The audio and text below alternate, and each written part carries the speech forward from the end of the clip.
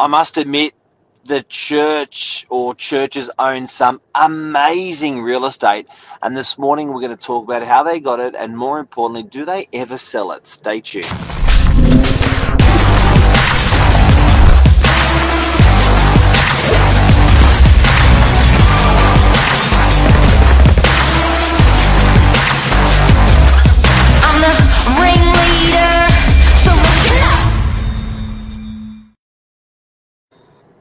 Good morning. Good morning, Billy Bob. Are we live? Doesn't say we're live. Yeah, it does. Does on my end. Oh, wow. Okay. All right. Billy, the old man, stuck in a young man's body. Did you watch the tennis? I did two things on the weekend. I watched some tennis, and I did my DY history homework. Whoa! And Mr. Novak Djokovic was defeated by the 20-year-old Alcaraz. What a game! True inspiration, I would say. A 20-year-old winning a Wimbledon final just goes to show that you can do anything. Yeah, and it was went to bed at 11. Went to bed at 5 hours of tennis. A long old I game. won't say it was hard. It wasn't hard to stay up, but it was hard to get up this morning. Far out. Yeah. It's an interesting it's an interesting old game there. But on to bigger topics. You were inspired on the weekend by the salvos. Tell us about it. Something like that. I got reading on DY's Pacific Lodge, which, for those that don't know what that is, it's the development that's happening if you're local on the beaches, up on Fisher Road, near the fire station, near the police station. That used to be the oldest home DY has, and it's been given a bit of a new leaf on life around a new development. And it got us onto the topic of talking about, do churches and charities ever sell their properties? It's some of these assets these guys own, and particularly because they've owned them for so long, are just such amazing properties. They're such amazing blocks of land in incredible locations, and they're often really beautiful buildings. And I feel like they almost had no budget when they built these buildings. It was just like, the community was so behind it with labour and with money, and it held that community together so well that people just embellished it with love and money and building and everything. Yeah, absolutely.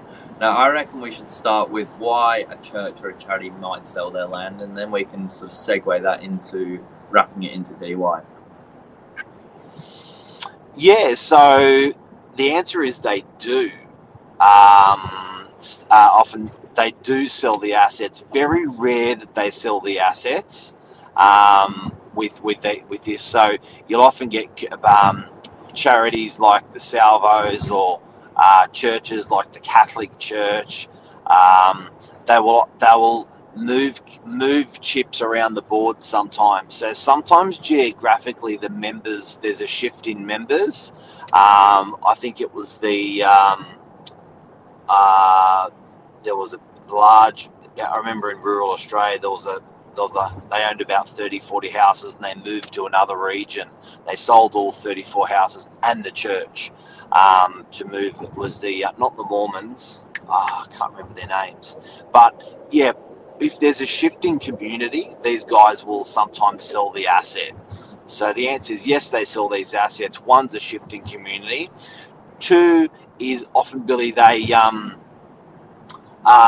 they're such old assets, they're such old structures that the cost of upkeep is just absolutely enormous. It's actually almost crippling.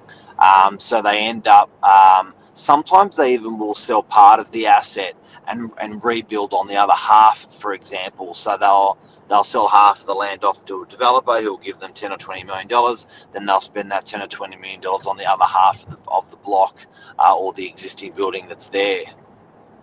Yeah, interesting. And it's important to remember, I guess, these guys are like any other organisation or business. They're very structured. and it is really well thought out, right? It's a big community, much larger than just one decision maker. Absolutely. Off big boards they've got to go to, talk to the board, get, and it can take 5 or 10 years to dispose of an asset. Sometimes it's such a big web. Yeah, absolutely. Now, I'd love to try and show you what we're talking about here. I'm going to see if I can flip my camera around the computer. So here we are. This is the home we're talking about this morning. And can you see that all right, Mark?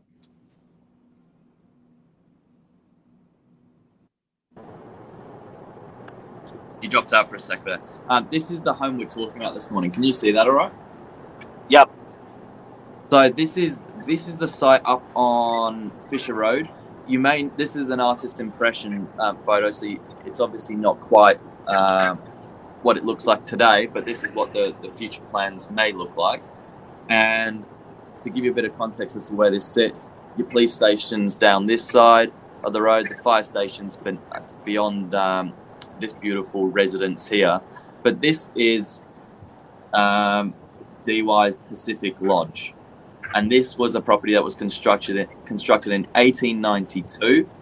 It was funded by a lady who was extremely involved with the Salvation Army, who gave the group £400, which was back in the day, I think, almost a quite handsome budget to go and build a home that was purely there for resting soldiers.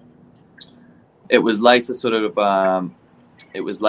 used and turned into a resting place for people that were coming off like alcohol and drug problems. But Elizabeth Jenkins and her family, who once were the largest land holders on the northern beaches, put this together. Pretty impressive. It's pretty impressive. Pretty impressive. And this all started with her father and her brother coming off the boat as a convict, and they went from a convict to the largest landholders, and they were in farming. So there you go. Now, what's interesting about these churches and community centres and buildings of significance is often their heritage. So they're limited in their development potential, but only when it's where the structure is actually. So around the structure, no problems. Even above the structure can be no problems. So some of these heritage significance, people go, no, nothing can't be done. But there's been some pretty famous buildings that have been owned by churches and communities that have built around and still been further developed. As an example, in Sydney CBD, Harry Seidler did a building called the Cove, and Harry could not develop. He was the architect, and they could not develop the current site because of the church next door. So the church next door had a laneway to the left and a laneway to the right where you could fit a car through. What the developer did in that circumstance was, because it was a heritage building, and you would think you can't touch it, they physically lifted the 4-story sandstone building, which is a big building. Wow. And they moved it 2 meters to the left. They absorbed the driveway on the right-hand side, and they absorbed part of the driveway on the left-hand side, so you can't get a car down. Then the Seidler building counter-levered over the top of the church. Wow. With it. So it's pretty interesting, to see what these guys can do with these sites. But yeah, you do. They do sell. They do sell. They do get repurposed. They get a new lease on life. This particular development in DY is going to be all residential units. I think there's. Do you know how many apartments are going into there, Mark? I think about 150 from memory. Okay, so it was a 1.6 hectare property. Yeah, one of DY's largest, and that the building itself, I believe, is being looked at as potentially a wellness centre. So there you go. And I think also, if you look at the purpose of what it was needed for in the late 1800s and the early 1900s, it changed. And DY became a mecca of units. So I think for the salvos to actually get the site working for them, very, very hard, because, it's not really a purpose-built site anymore. It's lost that lust of, going there and for rehab and you've sort of got acres of land around you. And as a matter of fact, if you have a look at some of the land holding that the Salvation Army has, but even on the northern beaches, in Coleroy, half of the hill of Coleroy would be the Salvation Army site.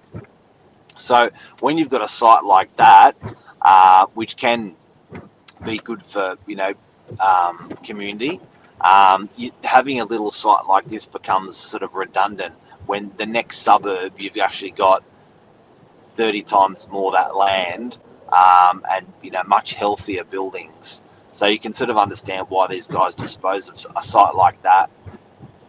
Yeah, well said. There you go. That's the answer. Churches do sell. There you go. Have a good day. Bit of history. Take care and have a great day. Sorry, Novak Djokovic. I feel bad, and well done to Mr. Alcaraz. See you guys. See ya.